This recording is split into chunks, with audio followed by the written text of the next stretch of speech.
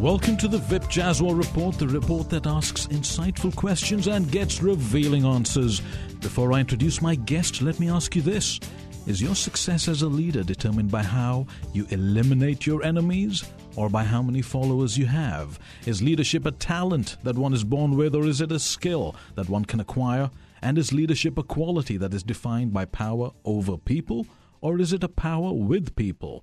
Our guest today is Dr. Henry Cloud, who specializes in combining human behavior, business leadership, and neuroscience to build leaders for today's world. Welcome to the VIP Jaswal Report, Dr. Cloud. Great to be with you, Vip. Well, sir, let me start by asking you, how do you define leadership in today's world? Well, there's a lot of different definitions out there, but ultimately the way I think about it is leadership is about bringing a vision to where it has real results in the real world, something tangible that we can count. And that requires influence. What leaders basically do is that they exert influence with a group to get something from A to Z. That's the simplest way of doing it. Well, before you can lead others, do you think you have to learn to lead within oneself? I mean, leading requires a call to action because, like you said, it's results-oriented. So if one is lazy, then you cannot expect action from others, am I right? No, you'll look like that failure launch generation that's trying to, lead themselves to spending all day on the couch, and that doesn't work. But when you're, this concept of leading oneself up is a really, really important one, and there are neurological and even, there's brain reasons for this.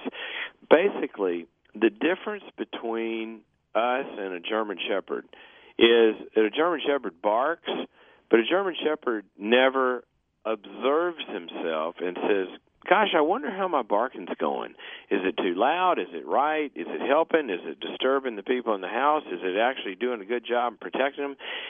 It doesn't evaluate itself. Now, humans have the capacity, if they will build it and engage it, of having what we call an observing ego, the eye that looks at the eye, the eye that looks at me. Right.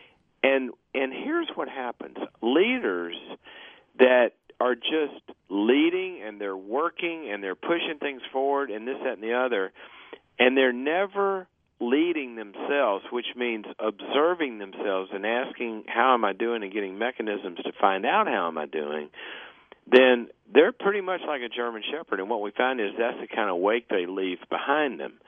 And the great ones have structures and times and places where they have observational capacities. They use coaches. They have, feedback mechanisms. They get 360s. They get input. And they actually begin to get in the pilot seat of making sure that they are leading themselves. Now, leadership, it's very hard to quantify, but the only way that I would think you can quantify it is by the results you achieve. Right. That's true. And the problem is, in so many leadership circles, is that people don't look at all of the results. And the way that I like to think about this in a simple way for leaders that I work with is that if you picture a boat that goes across a lake, a boat leaves a wake behind it. Okay? The wake is the result. What you leave behind is the results, and there's a wake. Now, here's what you've got to do. You got to recognize as a leader that there are two sides to the wake. One side are the numerical or the tangible or the work-oriented metrics of the results. Did we increase market share? Did we increase value? Did we make a profit? However you measure it. So there's the task side of it. But the other side of the wake that is just as important, because the two are related, is the relational side of it. You might have made the numbers, but if you kill everybody in the process, then they're not long for the wear, or they're not going to be around very long, or they're not going to perform. And this relational side of the wake is another way that leaders must ask, what kind of results am I getting on that side as well as the numbers? Well, if I look at history, the leaders we've seen, like Winston Churchill, Margaret Thatcher, even Steve Jobs, it seems leadership is something you're born with, not something you can acquire. And you may be able to copy a skill set that they have, but it's not something that's going to be an original version like the leaders we've seen in the past. So my question to you is leadership a matter of chance? Is it an issue of talent? Is it genetic? Well, it's kind of all the above. I remember one time, I grew up a competitive golfer, and Gary Player, back when I was a kid, was the greatest sand player ever. I mean, he was unbelievable out of a sand trap. And one day he's at this tournament, and he hits a shot out of the sand, and he makes it. It goes in the hole. This lady in the gallery says, "Wow, that was a lucky shot." And Player turns to her and says, "Yes, ma'am, it was." And he said, "You know what? The more I practice, the luckier I get." And it is both what you've said. What we know is that there are genetic temperaments, there are genetic drives, there are genetic cognitive styles that people are born with that basically, Tiger Woods and I just don't have the same genes. He's got stuff in the equipment that I'll never see, right? And so there is something you're born with, and there's this chip. And there are various kinds of leadership chips too, by the way, but there's something people are born with. But there are disciplines and practices to leadership. And what we find is that some people have the leader gene, but they haven't done the practice to where they are able to execute those strengths in ways that actually get results, and what they end up doing is getting in their own way. So it is both. Well, let's take it down to, let's break this down into, like, say, in the world of large corporations. There exists a great amount of corporate politics. Right. Within this world, there are people who fear anyone else's success because it might compromise their own position. Right. How can you lead in this situation? I mean, how do you lead when you're faced with jealousy, backstabbing, and people who don't want to see you get ahead because the leader's always walking ahead? Well, it's a really important question because that's the way the real world works. And the first thing I would say is, it doesn't have to be that way. Now, I'm going to answer the question for when it is, but it doesn't have to be that way because a culture is really built and set by the leaders at the top. And there are companies that have those kind of politics and teams and departments and all that have toxic kinds of politics, but there are organizations that don't as well. So I would start there. Now, once you're in one, though, and you find yourself there, a couple of things are very important. When a Navy SEAL lands behind enemy territory, he asks himself three questions. Where am I? Where's the enemy? And where's my buddy? And the first thing you got to do is you got to get a read on kind of what reality is around you and take the rose-colored glasses off and see, where am I really and what's the situation in my business, in the politics, et cetera. Then you got to figure out who can you trust and who can't you trust. And what you do with the people that you can't trust is you have to manage them, and you find out the strategy to manage them, but I would say this, in a way that you don't become like them. And here's what I mean. The best way to transcend political junk is to be above it and to serve people. And what we see is those that serve people well and that transcend all the politics and take the high road, that really does more to expose the bad guys than anything. And so you draw a contrast between how you operate and how they operate, and then you make the alliances with the people that you can trust. And when you begin to do that, what happens, it's like the change agent literature shows us, there are basically going to be three groups of people that surround you. One group are the ones that are going to join you. It's going to be good, and that's great. The second group is they're on the fence, and they're skeptical, and they got a little bit of this political stuff in them, and then they kind of don't. But they can be won over when you develop trust. The third group is the ones that you have to worry about that you can't. And basically, there's three tested strategies with those. You either distract them, so you get them off on something else that doesn't kind of interfere with you. The second one is you expose them, and the best way to expose these people is to bring them into the circle and make get everything around the table, and you process things, and you talk about issues, and what you're going to see is if you bring them in enough, everybody's going to see it, and they get neutralized. Or the third one is you get rid of them, and that's kind of the way you deal with it. But that's more managing your own safety, like the Navy SEAL across the border. It doesn't necessarily make you a leader. Well, it's not just managing your own safety. A Navy SEAL is not a victim that's been invaded. A Navy SEAL is on a mission. They are leading towards an objective.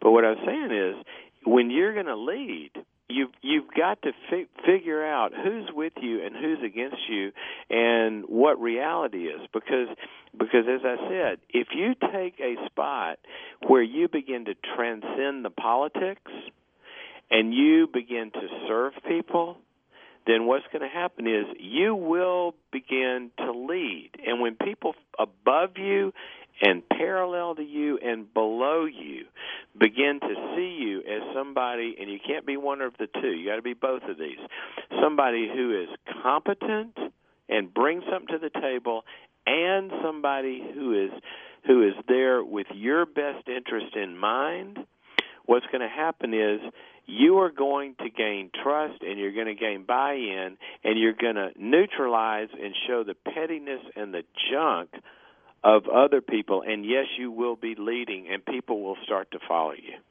I could be wrong, but I think in today's world you need to be very shrewd, you need to be ruthless if you want to lead.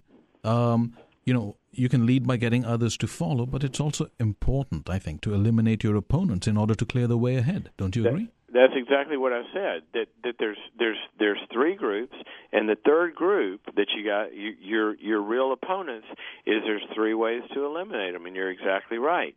You distract them, or you expose them, or you cut out the cancer.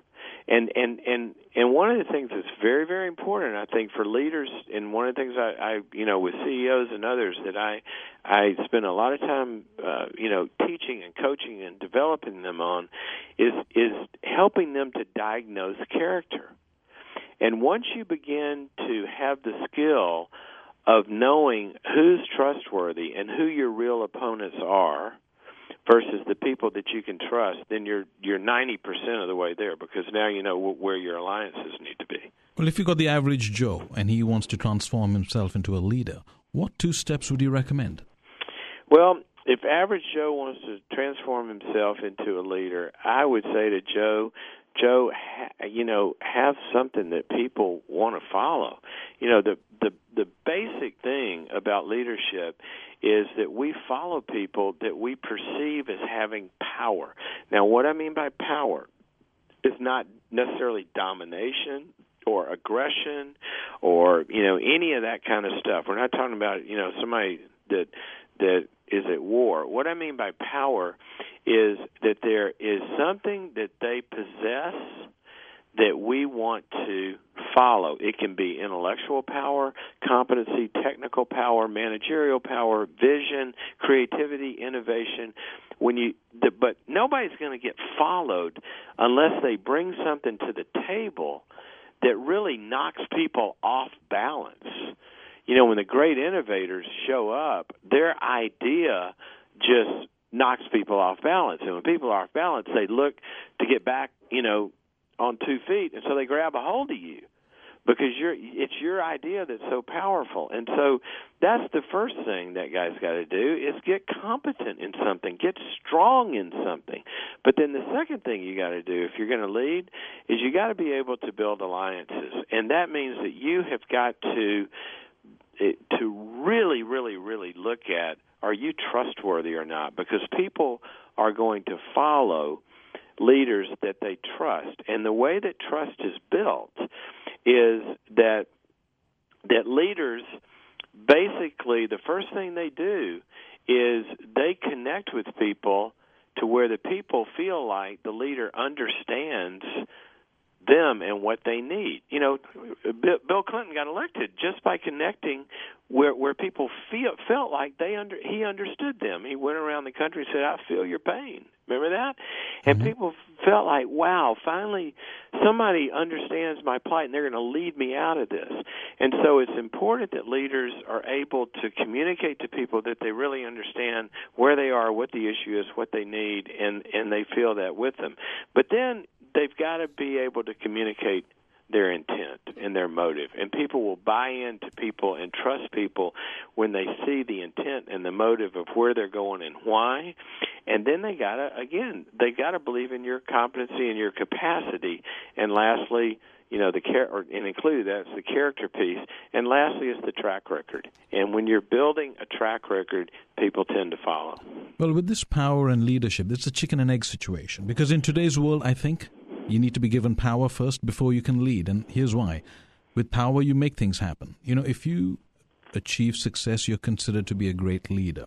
You look into the world of corporations, you know, people do not have the luxury of time to be going around trying to convince others to their way of thinking. Right. Time is precious and success was required yesterday.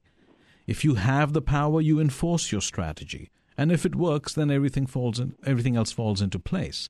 You know, I've been in situations where I have to achieve my goal for the good of the company. Before accepting the goal, I always ask one thing: am I empowered? Once I have that, and the goal is achieved, I'm automatically considered to be a good leader. Isn't that how the system works?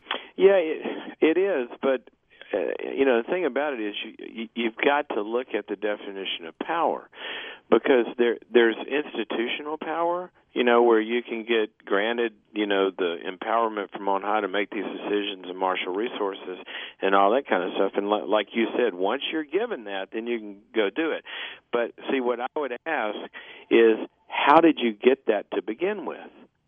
And see, the first step, you know, somebody doesn't show up on the door of a corporation and somebody say, okay, let me draw straws. I'm going to give you power, and now you can become a leader. They got that gift of power by developing their own power first, which wasn't a position.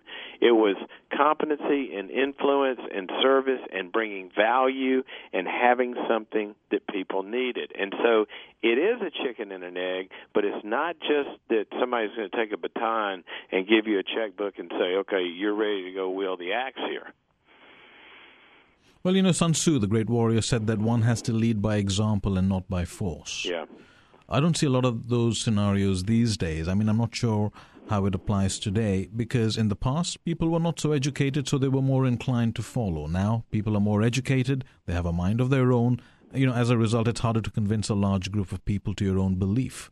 It's far easier to just make them follow your instructions if you want to achieve your vision. And I believe this is what Steve Jobs did.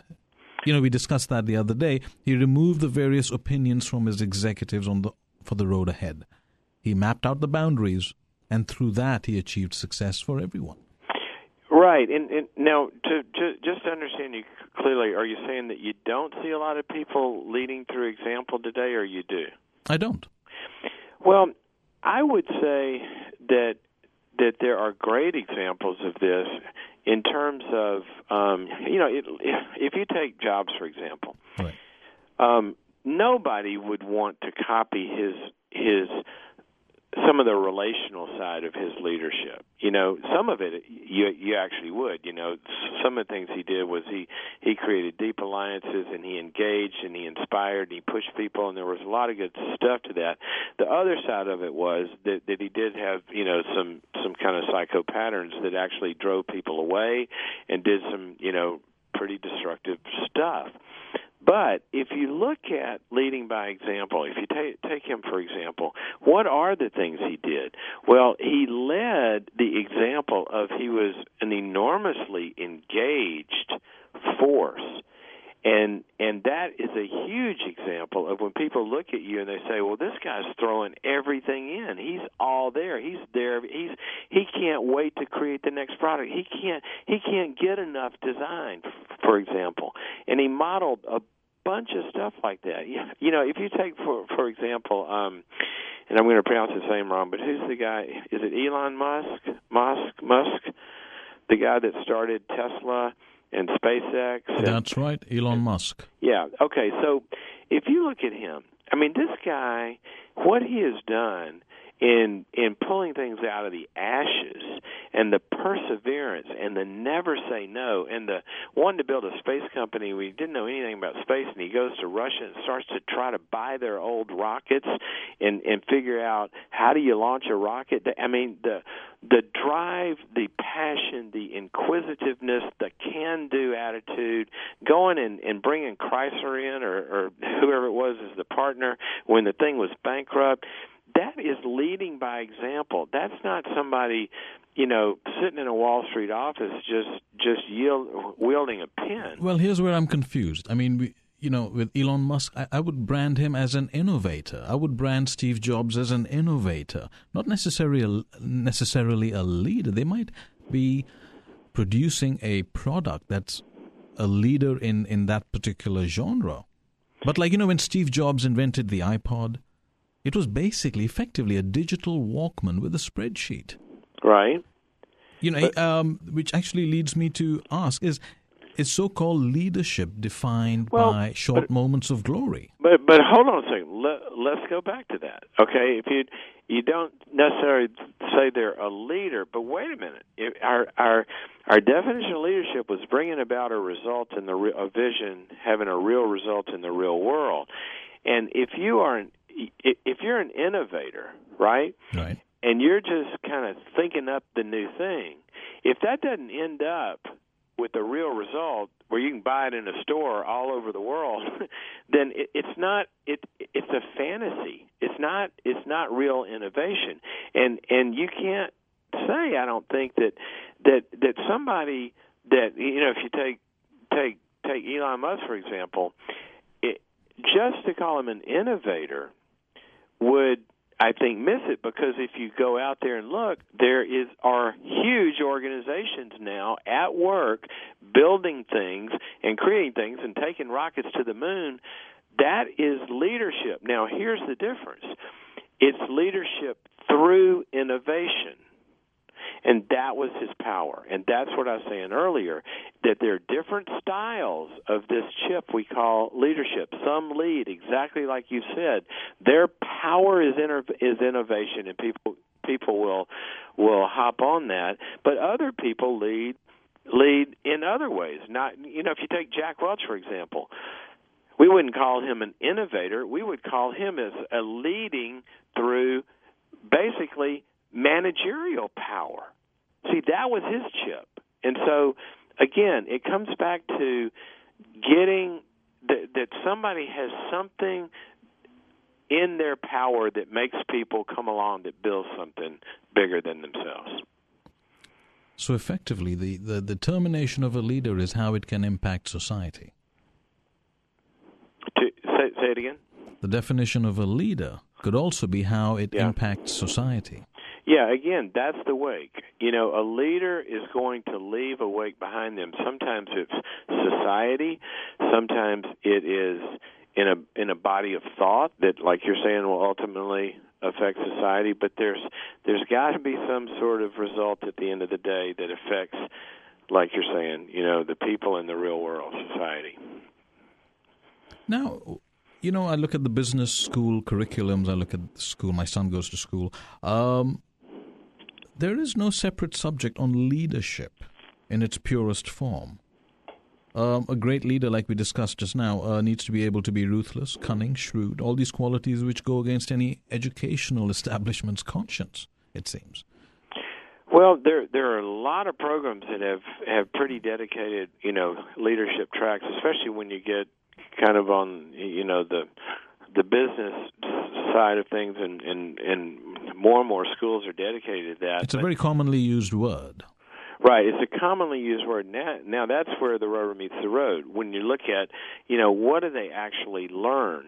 And it's interesting, Vip, I find that by and large, companies have much better dedicated education to leadership than most of the academic institutions, because companies that do well, they know basically it all depends on leadership and developing leaders and building leaders. And so I think you're right. I think that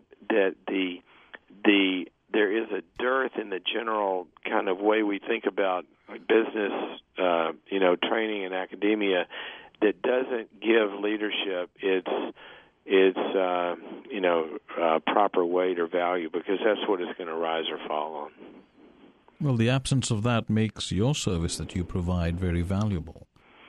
The absence of that makes what? Your service that you provide very valuable. Well, that's what they tell me. I mean, it's just kind of the forgotten part a lot of times, because if you think about it, nobody really starts out at 23, 24 years old and says, okay, I better spend like a lot of my effort growing as a leader. No, that's not what they're doing. What they're doing is they're spending a lot of their effort growing in some field of expertise. They're learning marketing, or they're learning, technology, or they're learning sales, or they're learning management or something, and they're becoming extremely competent on the hard side of the business. Now, what happens is, as they exert that competency along the path, then they're given more and more responsibility until one day, sort of like the sun comes up in the morning. You never quite know when it gets daylight, but the dawn is coming up. All of a sudden, they look around, and what they're doing has gradually become less technical or less operational or less, numbers-oriented, whatever, the hard side of it, and now they're actually, what they're doing is they're leading people. So they're not working on the motherboard of the computer anymore. Mm-hmm. What they're doing is they're managing or running a factory or company that makes the motherboards. And so it's exactly what you're saying. That's why this kind of work does have huge value, because where leadership, coaches and consultants step in is in that gap when people have to move from basically doing things to getting things done through people, and that's leadership.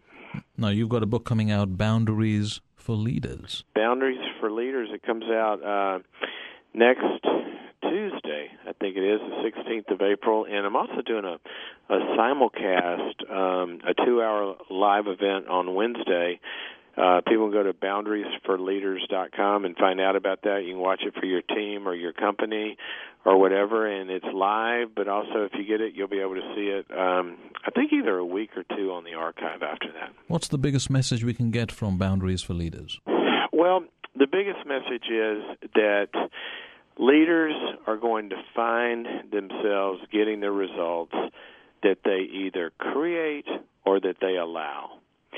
And that means the results of what your culture is like, the way your team is, the way your teams are, the way the numbers are. Basically, the leader is ridiculously in charge.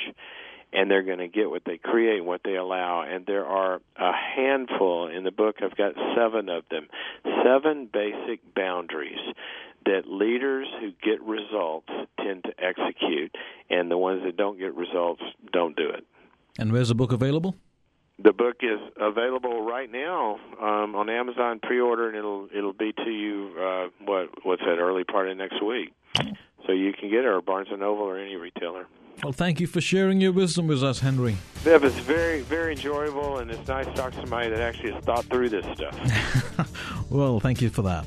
Ladies and gentlemen, thank you very much for listening. Feel free to send in your comments to our Facebook page at facebook.com/The Vip Jaswal Report, or tweet me if you dare at Vip Jaswal on Twitter.